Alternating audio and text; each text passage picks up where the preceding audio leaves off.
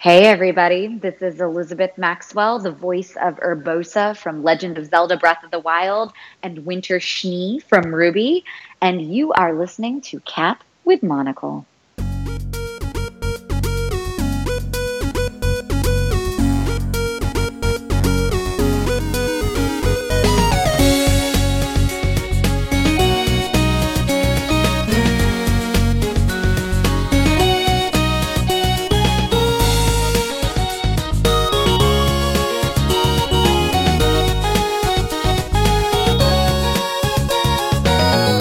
Welcome everyone, this is the 5th episode of Cat with Monocle's podcast. Today we have voice actress Elizabeth Maxwell. She voices the Urbosa from Legend of Zelda Breath of the Wild. And she's also done Overlord, Attack on Titan, Demon Gaze 2, Persona 5, and a whole lot of them. But I'm sure we can talk more about that, right Elizabeth? How are you doing? I'm wonderful. Meow. Sorry, I had to work that in somewhere. No, I appreciate it. So how is Texas by chance? I mean, I've visited a few times, but... Well, it's wonderful right now. It's kind of like that beautiful, like a short-lived spring that we get where all the wildflowers are blooming and it's warm, but it's not hot. It's actually been really lovely, but it doesn't typically last for very long. Yeah, it seems like that one, it actually does hit Michigan sometime, or somewhere in the Midwest, or somewhere not south. Kind of does that. You get about a good week, and then it's pretty much done. So yeah, it's a little chilly up here in Michigan, but it's doing okay. So you've been a fan of some pretty old movies like Wizard of Oz and even Raiders of the Lost Ark, which is really cool that you're into those kind of movies. You don't see, I don't see too many people actually saying, hey, I like this, or I talk about it. I guess what would be the top 5 of your favorite, I would say, I'm going to say old school movies, or just retro movies, or just movies you like? That's a hard one. Yeah, I'm a sucker for older movies. It's actually kind of funny. So I'll answer your question, I promise. But just to preface this, I'm actually a huge fan of, I don't want to say bad action movies, but kind of like the 90s era action movies. And I don't know if it's just because I grew up with them or I just kind of appreciate the cheesy style. Yeah. But I watched Demolition Man last night with my boyfriend, and we were kind of joking around about it, and I was like, but it's kind of like a very specific style of acting. It's not Shakespearean by any means, but it's kind of like it is its own style, it's its own thing.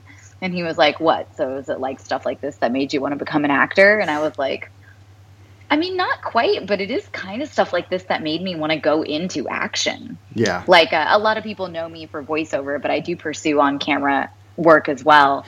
And I very much want to, slowly build myself a niche in the kind of action, adventure, sci-fi realms of film. But let's see, top 5. Big Trouble in Little China is definitely up there. Oh, yeah. As is Raiders of the Lost Ark, which we already mentioned. Yes. I'm also, this is kind of cliche, but Princess Bride, I could watch on repeat, as well as The Labyrinth. Those are 2 movies that never get old for me. And what else? Monty Python, Search for the Holy Grail, is another one I watch on repeat a lot. And I'm also a big fan of kind of the golden era of romantic comedies, but I tend to like ones that are a little less well-known than Sleepless in Seattle. I think my 2 favorite ones are French Kiss, still Meg Ryan, but Meg Ryan and Kevin Kline, and little bit newer, more current, but I'm for some reason a sappy fan for Ever After, which is kind of the retelling of the Cinderella story with Drew Barrymore as Cinderella. She makes a perfect Cinderella. It's funny about about the 90s, because when I think about the 90s, I think of like Die Hard, you know, those trilogy, you know. And that's the funny thing is I didn't really, and like The Rock, I mean, there was there were some really kind of some cheesy ones, but there were always ones like you just like would just sit there and just watch and just, you know, you were going to have a good time with that, even if the acting was like a little off, or just, obviously you can pick, you know, poke fun of like little, you know, but like Trouble in Little China, for example. I haven't seen that movie for so long, but then after a while, you know, you sit down and you watch it like for so long, and you pick up these things you just never realized, and you end up wanting to go back and probably go back and watch it a few more times just to pick up on things. Oh man, Kurt Russell's monologues as Jack Burton in that are just my favorite, and I still think it is Kim Cattrall's best role to date. Oh man. Some of the other ones I've always, if it was back then when growing up, I would always watch Jim Carrey. Anything he came out with, I would watch it. I remember watching him in Living Color, and then when he transferred over. I loved In Living Color. Yeah, I know, right? And then when he transferred over to the movies, you know, I would always watch those on repeat growing up, and I would always, you know, do those skits, you know, at school and everything. Oh, yeah. I think we all imitated Ace Ventura in school, right? Right. I would. Hopefully I'm not the only one. And even like some of the other, I mean, I didn't appreciate as much as, you know, at a younger age, but a little more now, like Liar Liar, for example. That was more of a, I mean, not a serious role, but compared to like Ace Ventura, that was a little bit more serious, but still funny in its own way. It just got a little bit more sophisticated, I think, you know? No, good point. But those were always fun to watch back then. But aside from movies, though, you had to save up to buy a Super Nintendo growing up. How did that? So did you had to do a lot of chores in order to get that, or were you able to convince your parents to buy one? Oh yeah, absolutely. My parents, bless their hearts, believed in like earning your money, and I got an allowance. If I remember correctly, at that age, it was $20 a week. But like, I actually really had to work for that. Yeah. I did the dishes every night. We cleaned the house every Saturday. So I was always responsible for the dusting and cleaning my brother and I's bathroom, and then cleaning my own room, of course. Oh my goodness, this is all coming back to me too much now. Oh yeah, Especially when you want something so bad, and you say, if I do all this stuff in 5 days, can I get this? And you work your butt off just to get it. Yep. And it was frustrating too, because I totally was from one of those families where like I did a way better job naturally than my brother did. And so like my mom kind of like sneakily tried to give me the harder like cleaning tasks, knowing that I would do better at them. And then I got resentful because I had to like do more than my brother did, and he got the same amount of allowance. Oh, man. But yeah, it's funny. I remember my brother and I went in on the Super Nintendo together. But it like broke both of our piggy banks. Yeah. So there was like a definitive period of time. I don't remember how long it was, but like a good couple of months where all we could do was play Donkey Kong, because it's the game that came with the Super Nintendo, and we blew all of our money buying the Super Nintendo, and then we couldn't afford to buy any of the games. So it didn't even come with Super Mario World. It just came with Donkey Kong Country. Yeah, I think I don't remember if you were given the choice or not between like Donkey Kong Country or Super Mario. I honestly don't remember. I just know we ended up with Donkey Kong Country, which is a fantastic game. Oh, yeah. I actually loved that game. But after about 3 months on repeat, it gets old. It does. I remember I was kind of in that same situation where we had a Sega Genesis, and then all these cool games that were coming out for the Super Nintendo, like, I want that one. And it took a while for convincing to be able to get it, and some chores, obviously, but I remember picking that up, and I think I ended up playing my Super Nintendo a lot more than my Genesis. And I was a big Sonic the Hedgehog fan back then, but just being able to play like Super Mario World, Link to the Past, and then even games like Chrono Trigger, Final Fantasy, 3 back then, the crazy best title.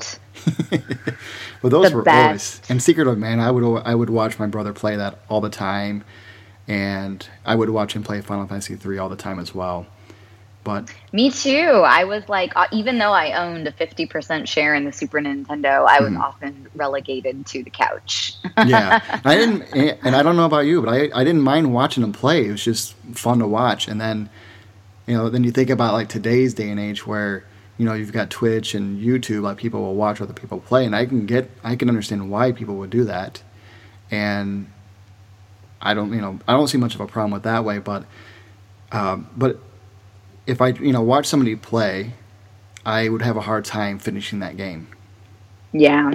Just because you already know what happened, you know what you got to do. It's not as fun as it would be, experiencing it yourself. But so I would never I would never actually beat Final Fantasy 3 because I've always watched him beat it. Really? Yeah. Oh. And I would always stop at the same place.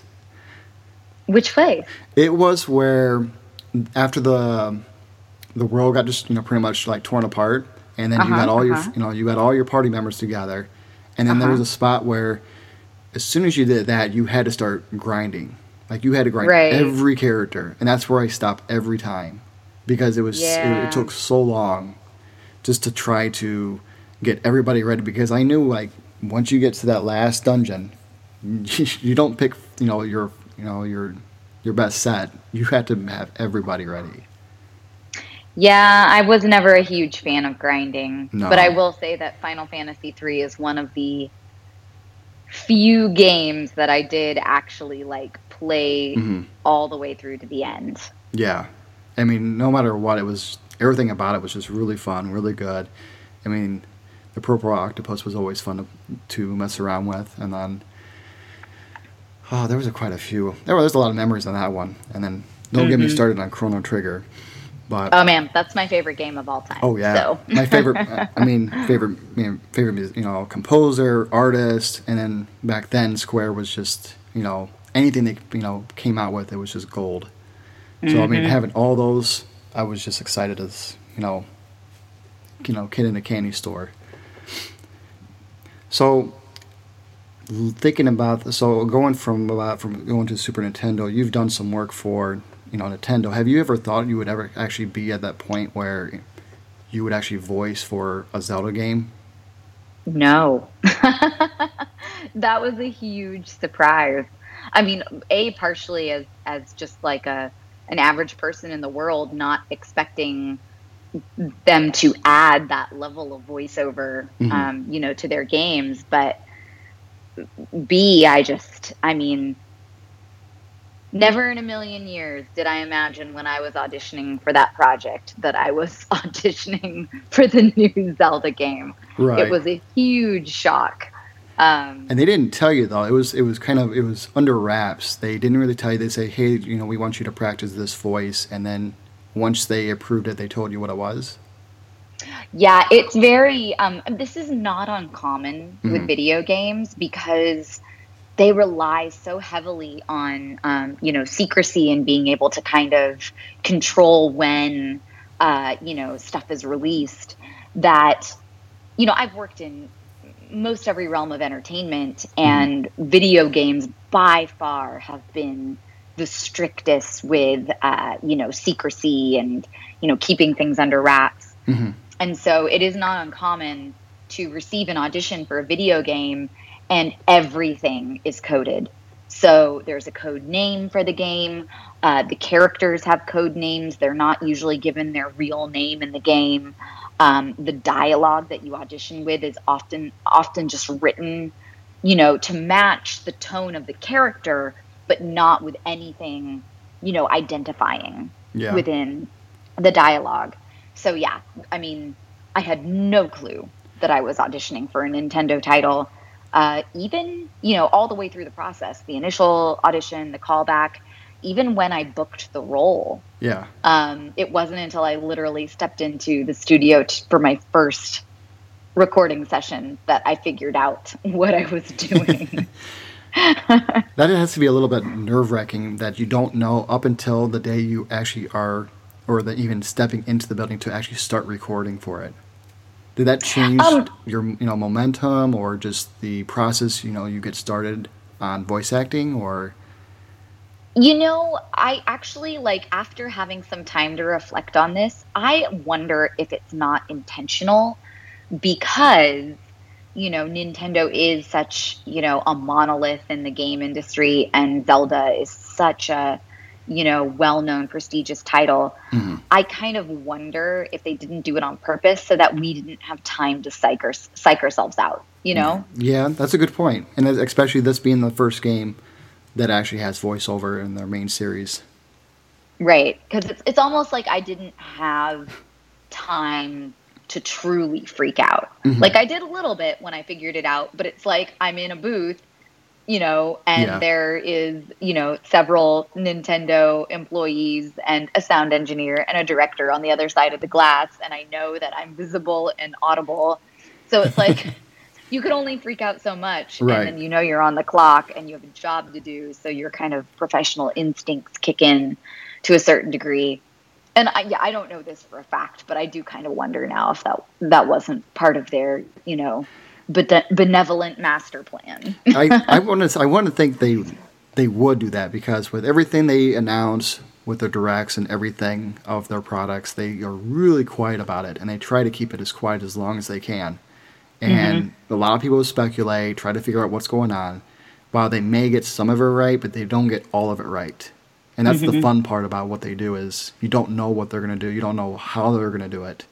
And when it does happen, I think a lot of people do eat it up and enjoy it to the fullest as much as they can until the next thing comes out. But to be able to, where you just came in, I'm going to be in a Zelda game, and mentally prepare yourself and start recording, I'd say you did a pretty darn good job. Aw, thank you. I mean, just thinking about the pressure you would have to even start thinking about, I'm going to be in this big of a title of a game, and I'm voice acting it, and I had to start recording in just a matter of, minutes or hours. I'm not sure how long you had to wait. Would probably, I don't know how many voice actors would have to start thinking, mentally prepare themselves. But again, I think you did a great job. You just getting it down and, going forward with it. Thanks. I was lucky. We had an amazing team that we worked with. All the Nintendo people were so supportive and so kind. And the director, Jamie Mortellaro, was incredibly gifted with just keeping us, grounded and, giving us all the emotional context we needed. They really provided an amazing atmosphere to make it so that we could thrive, within the roles. So I cannot take full credit. No, it's a team effort. It's not a single person. It's a team entirely. effort. Yeah. Right. That's the thing. If you look a lot of, I'm gonna throw in sports for a second, because that's the only thing I can think of at the top of my head, is that it's not a one person game. Person on a team. It's everyone that makes it happen. It's true. It's very true. Now, you've done a lot of video game voices. You've done some, there's some leading roles, there's been supporting roles. Just to name a few, like Dragon Ball's Universe 1 and 2 are some examples. You've done some for Dark Rose Valkyrie, Demon Gaze 2. You've got quite a few in the list. Out of a lot of them that you've worked with, what was the one you've enjoyed the most? That's a good question. It's kind of hard to beat Legend of Zelda because of a lot of different factors, from, the game itself was so beautiful and such a masterpiece. Being just a part of that was an amazing experience. And on top of that, like, I love my character. Like, I love Urbosa so much. I have the biggest woman crush on her. And I just think that she is the most fabulous character. I love everything about her, the way she looks, her personality. I love that she doesn't take herself too seriously, that she's kind of like a jokester, but she has this really beautiful, kind of nurturing maternal side. So definitely that, but another game that I had a really amazing experience on was Gearbox's Battleborn. Oh. I played Phoebe in that game, and it was one of the funniest, most creative experiences I've ever had, because Gearbox gives its writers so much freedom and free reign. And the writer that I worked with specifically on that game, Aaron Lindy, he was so trusting and respectful of actors. And he really believed that, he provided like a skeleton, but at the end of the day, like, the actors are the ones who know the characters the best. Mm-hmm. And so there was just an incredibly fun amount of improv and just joking around in the booth and really having fun kind of seeing just how far we could take these characters. Yeah. Like I always say, like, it's a milestone for me because it's the first time I've ever been paid to burp.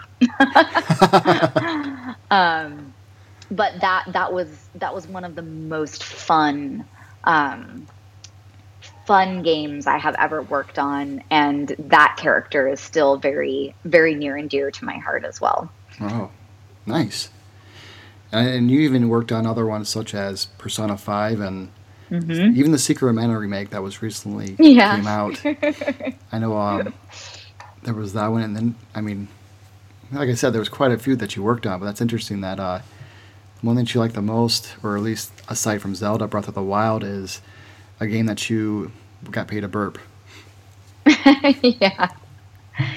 Well, and it's also just, a lot of times as voice actors, we are working with dubbing performances, which is definitely, its own skill set. It's difficult and fulfilling in its own way, but there is a different level of creative freedom that comes from doing prelay, which is where you're the first person to record the character. So the mouse are animated to you instead of you having to match the mouse. And yeah, Battleborn was one of those where there were no constraints. Yeah. Like we could just go wild and do whatever we wanted, and the animators would just deal with it. That's actually kind of at least sigh of relief, I would imagine, compared to having to, like you said, dub voices or something that was coming from out of the country and have to work with that animation already set up. Mm-hmm. Now, let's see here.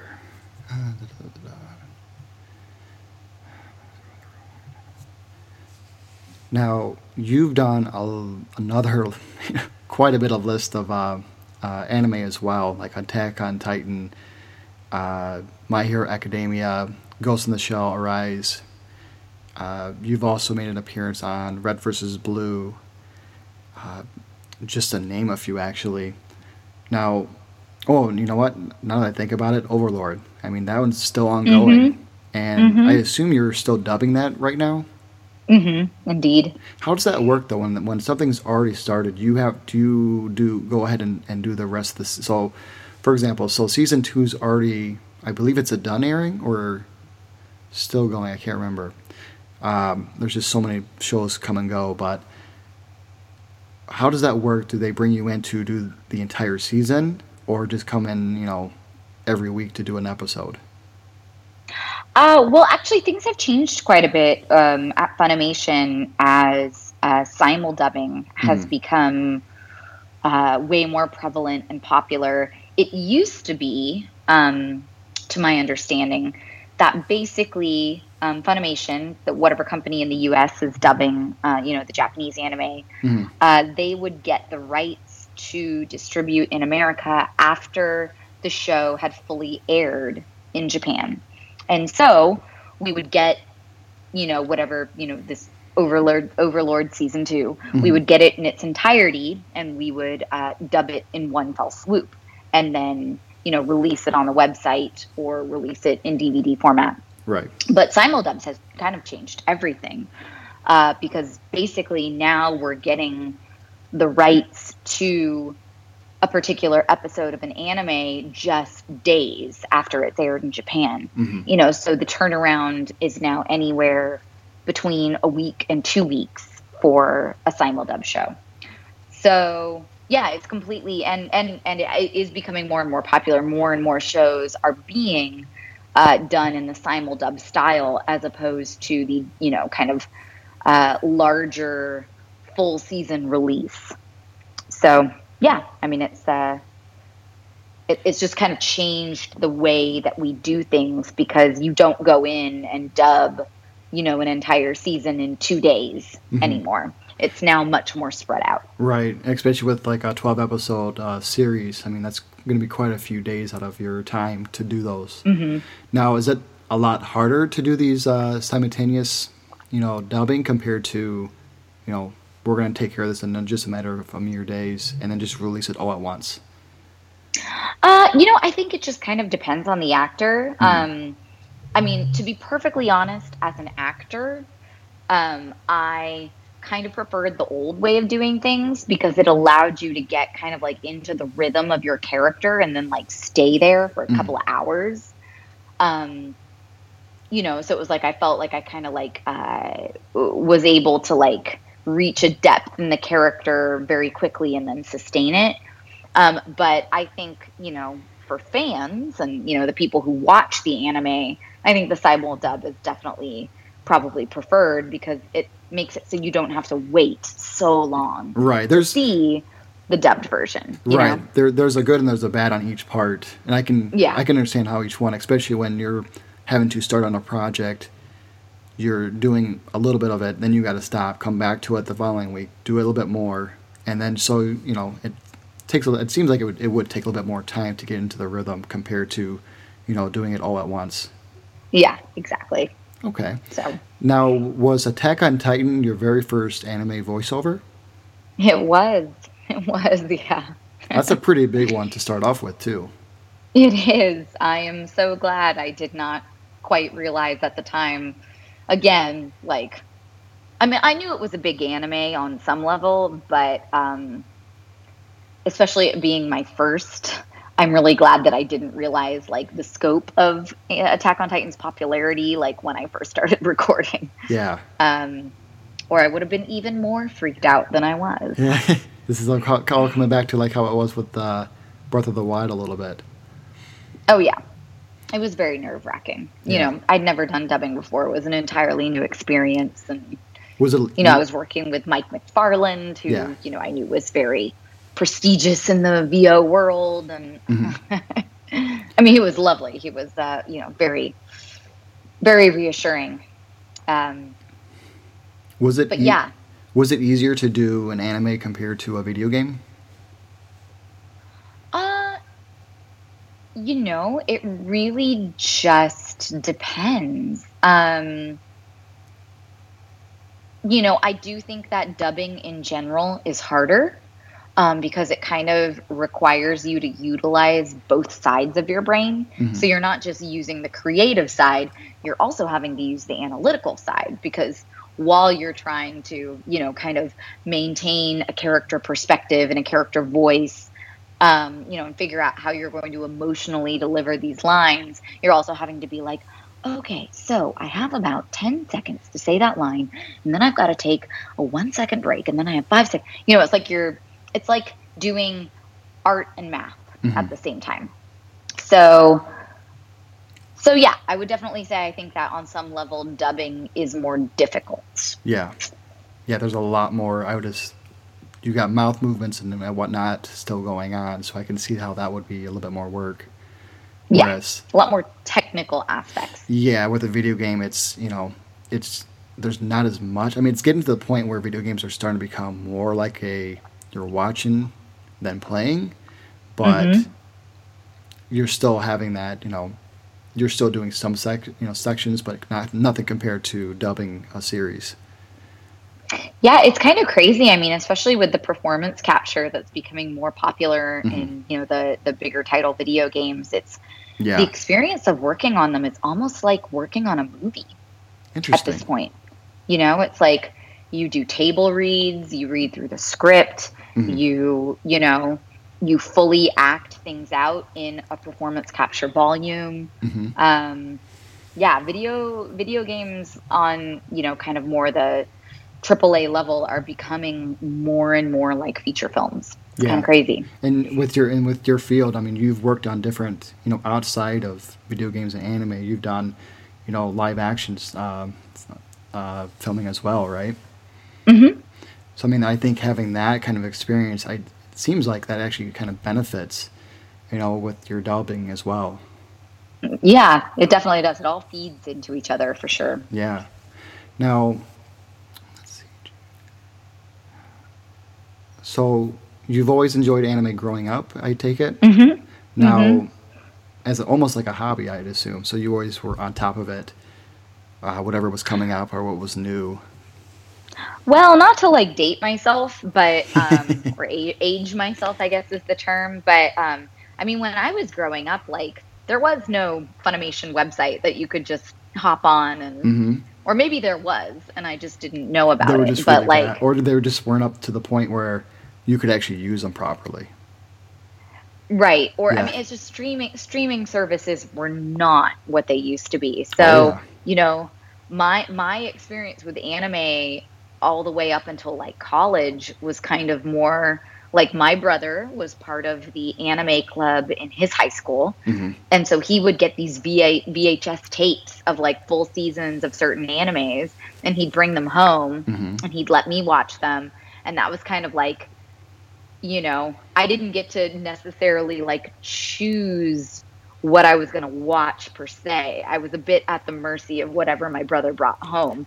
But thankfully, my brother has fantastic taste in anime. So I got exposed to some really great animes early on. What kind of series were those? Well, the very first anime that I ever saw was the original Ghost in the Shell movie, Holy which crap. was, yes, right? That was the same for me. I kid you not. My older brother and I, when he turned to an age, I think it was 18, we went to the video store and we rented, one of them was Ghost in the Shell. And we took that home. It was VHS, and then we watched it.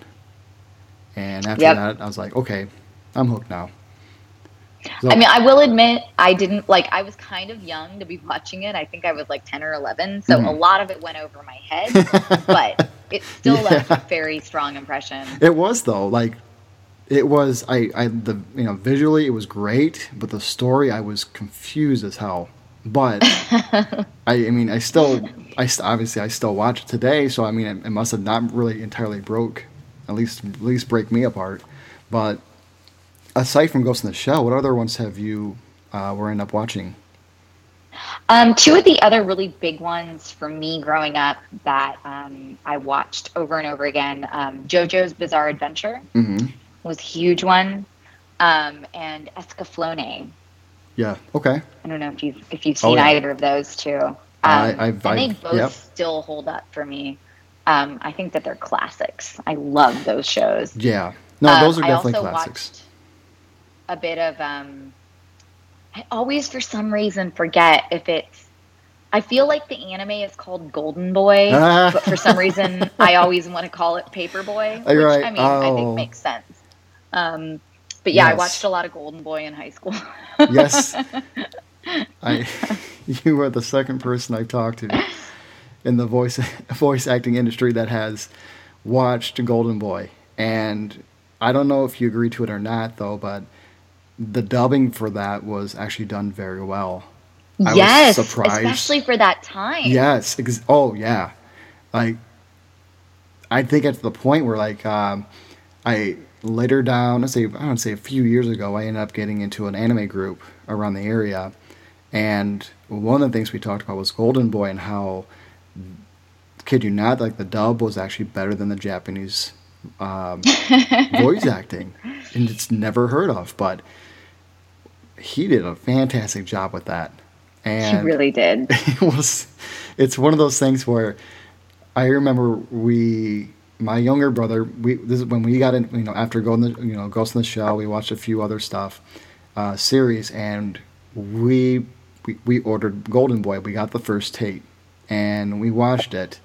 And my mom found out, and she saw the cover, and she's like, no. And so she put it away, and we didn't get it back until my dad actually says, here you go. So if he's listening, if my parents are listening to this, they're probably going to have a talk, I guess. But they, after we only, but it was so aggravating because we only saw that one VHS tape, so I didn't get to see the rest of them until years later, and man, was I missing out. But voice acting, I mean, back then, and that's what I was going to get to. My next question was just that. Or at least the next topic was just the voice acting back then was a hit and miss, but mostly a miss. And I mean, back then, nobody did take anime seriously back then until now. Mm-hmm. And the ones that actually did a great job are the ones that we still remember. Golden Boy was one of them. I still remember Cowboy Bebop was a good one. Mm-hmm. Trigun did a good job as well. I was really into Gundam Wing for quite a long time. Mm-hmm. And I am a huge Dragon Ball Super fan, so I'm really big into those. I know those are a lot of hit and misses with a lot of people, but I grew up with that for years and years and years and still do. But so that one's really close to me on growing up with that. But there's just so many. There was a really good handful of series back then that were just fantastic to watch. Even Ranma 1/2 was good. Up to a certain point, I think I personally just it felt like it started getting a little bit more of a chore to watch it. I believe the art direction, how they were going with that, was entirely different than what the original artist wanted to do with it. So the studio wanted to do it more of a slapstick comedy, and that's how it kept going for the rest of the seasons. And it did get more of a redundant for a while. So I don't know if you remember watching Ranma 1/2 growing up or whatnot, but there's been a few anime series that actually just kind of would take forever on what they were doing. I mean, Inuyasha is another good example.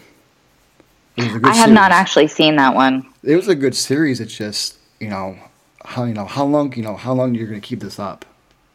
And then when they when they finally stopped, and then they finally said years later, okay, we're going to wrap it up. So they actually came back, made a short, I'm not sure if it was 26 episodes or I think it was 26 episodes. They wrapped it all together, and they actually ended it on a good note. So, but it was over 100 episodes of just, the same thing over and over again. You could actually just watch bits and pieces, stop, fast forward another 20 episodes, and then watch 3 more, and then, those were kind of annoying, but it was still a pretty good series. So aside from those, were there any other anime shows that you've always enjoyed watching growing up?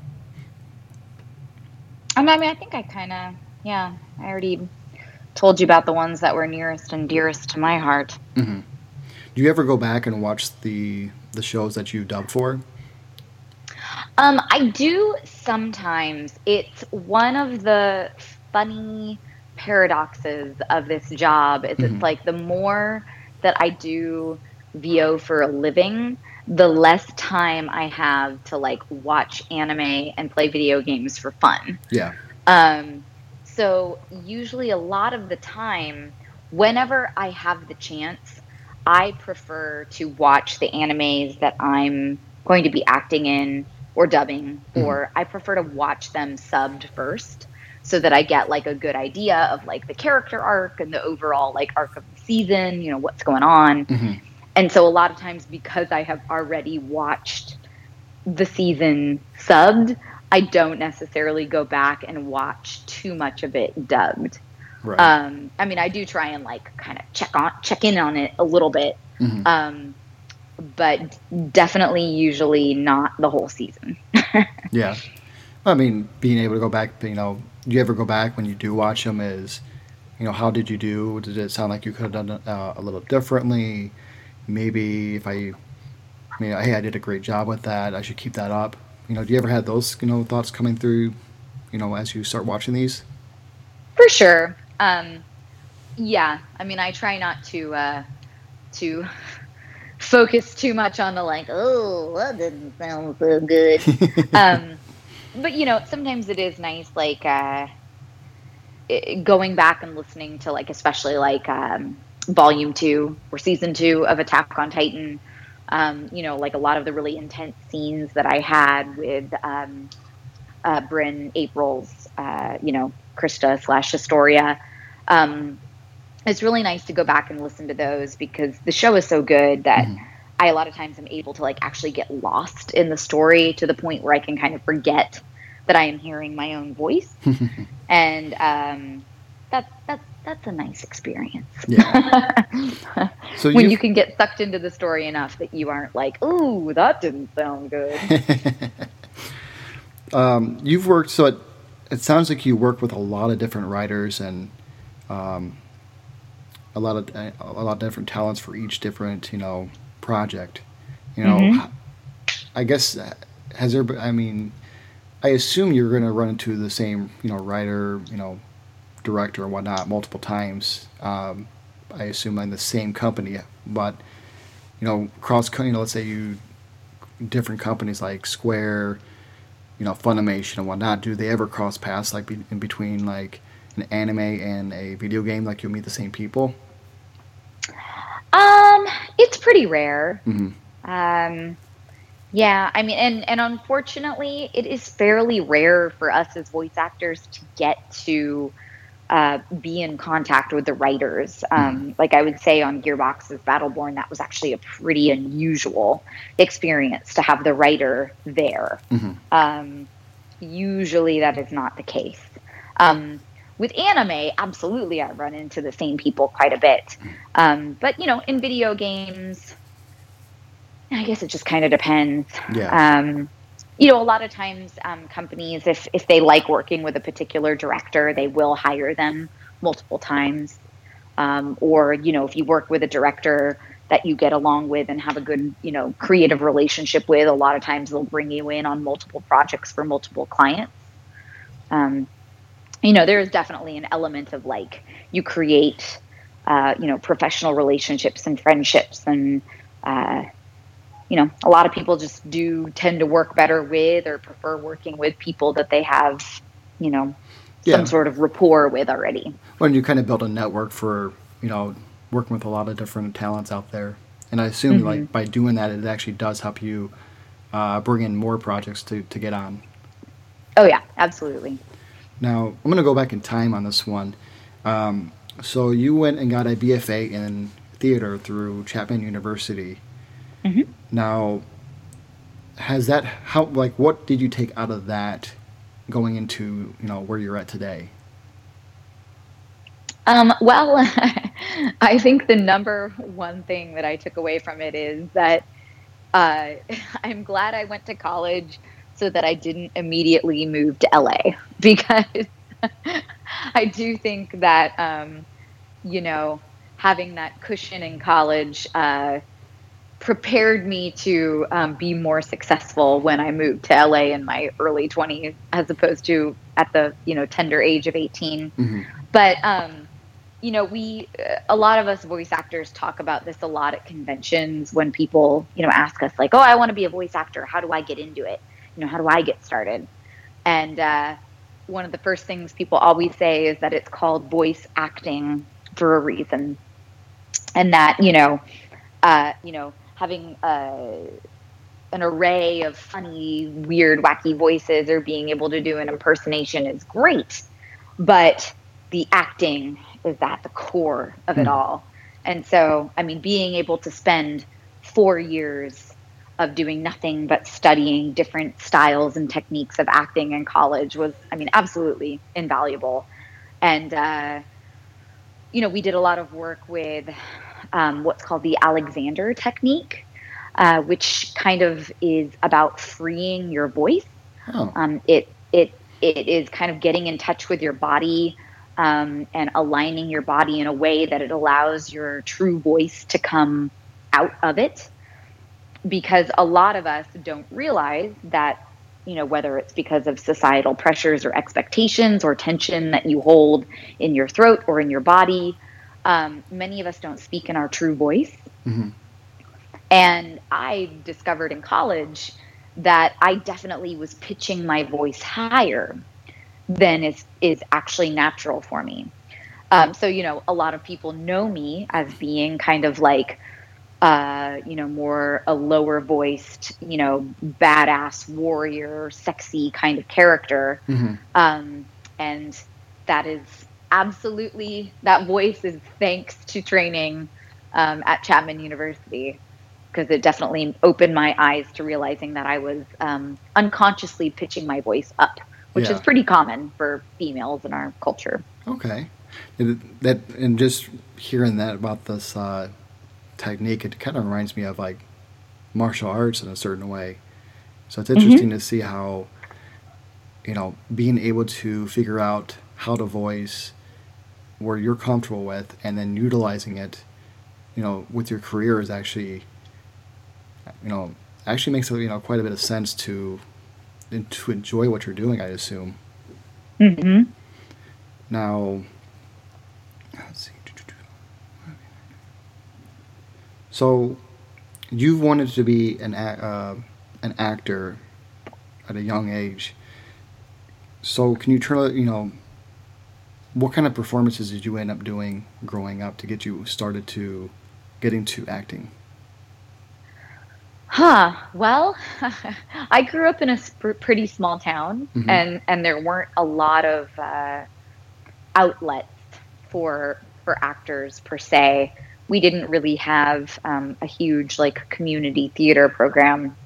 So I ended up creating a lot of home videos with my family and friends, which I one day hope to be able to track down because they're pretty priceless.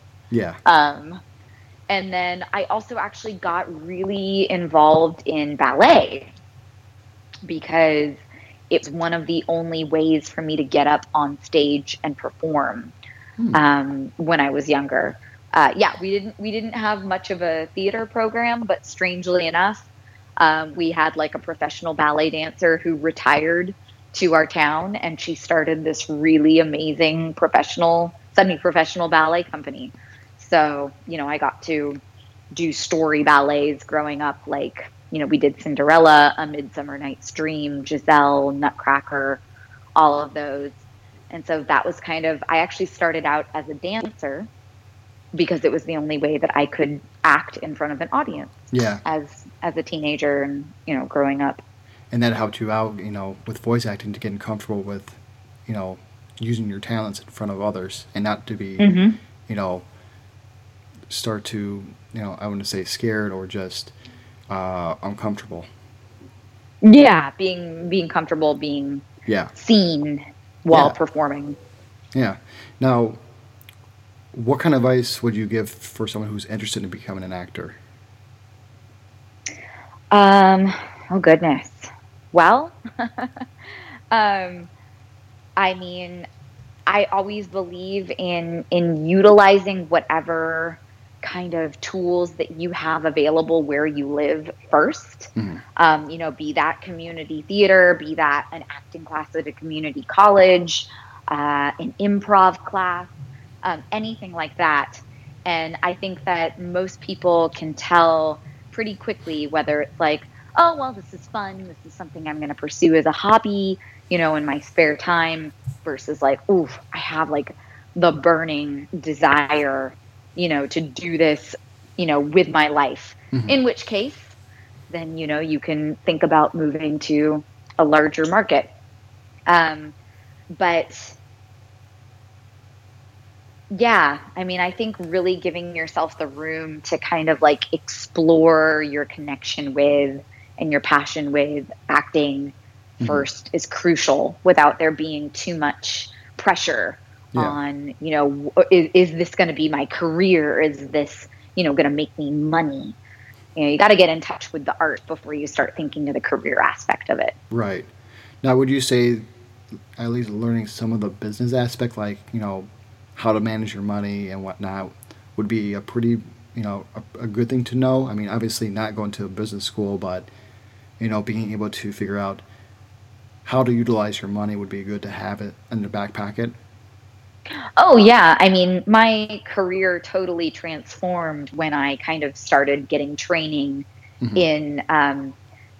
in like how to market, how to utilize like marketing techniques, like as an actor for your career and for your art. I mean, that is so important, and it's such an overlooked part of the realities of making a career out of acting. Yeah. So for sure, I just don't usually encourage people to start there, is all. Yeah. Right. Do what you like, build upon it, and then before you get too ahead of yourself, manage your money pretty, logical, use your money wisely. Don't spend it all at once. But it seems like that's a kind of common thing for everyone to kind of know, because you can really fall into a lot of traps by not managing very well. I think so, yeah. Now, you've done traditional acting, voiceovers, and even motion capture. Is that correct? Mm-hmm. I've never heard of, what is motion capture like? Motion capture is basically where you wear this kind of very tight, silly looking black suit, kind of looks like a scuba diver outfit.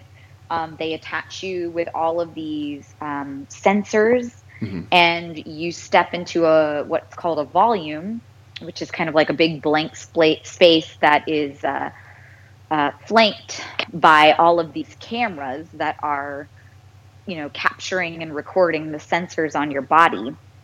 And you move, and it basically creates a skeleton for the animators to then lay a character onto. Okay. Yeah, okay. Yeah, no, I've never really talked to anybody who's actually done this before, so it's actually interesting. What would you say, what did you like about doing motion capture?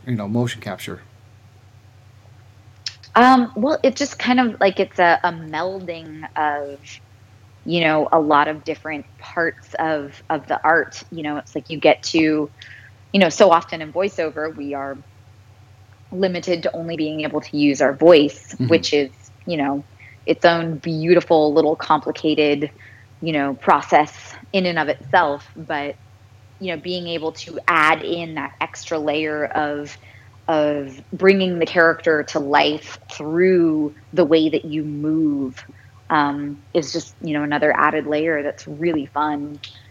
And there's usually a lot of goofing around on motion capture sets as well, because when you've got like a weird little animated character of yourself on a screen, it's hard not to make it do funny things. Yeah.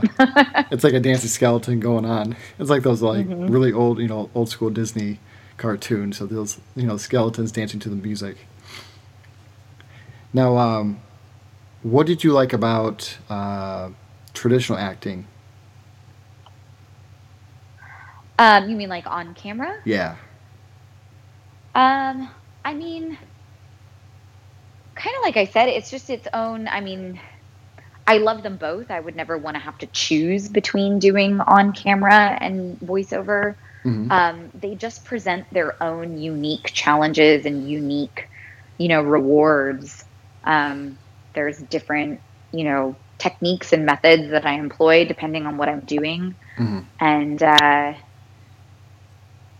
there is something kind of cool about, actually knowing that, like, what you're doing is being recorded, how you're moving, the slightest, mm-hmm. Twitch in your face or, twitch of your fingers is being captured and adds to the story. Mm-hmm. So, I mean, there's definitely a different nuance of performance there that's really fun to play with. It seems like with, when you mentioned earlier about ballet, it seems like that came in a lot to an effect of that experience for, on-camera acting and motion capture.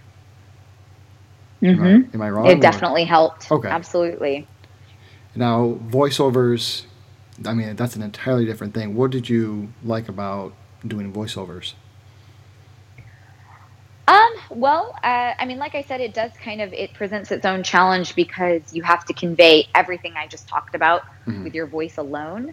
But one of the coolest things about voiceover for me is the freedom that it gives you and the type of character that you can play. Right. You aren't limited to what you look like, what your physical body is. You can play any age, any gender. It's very common for, male voice actors to play females and female voice actors to play males. You can voice an animal, you can voice an alien, a monster.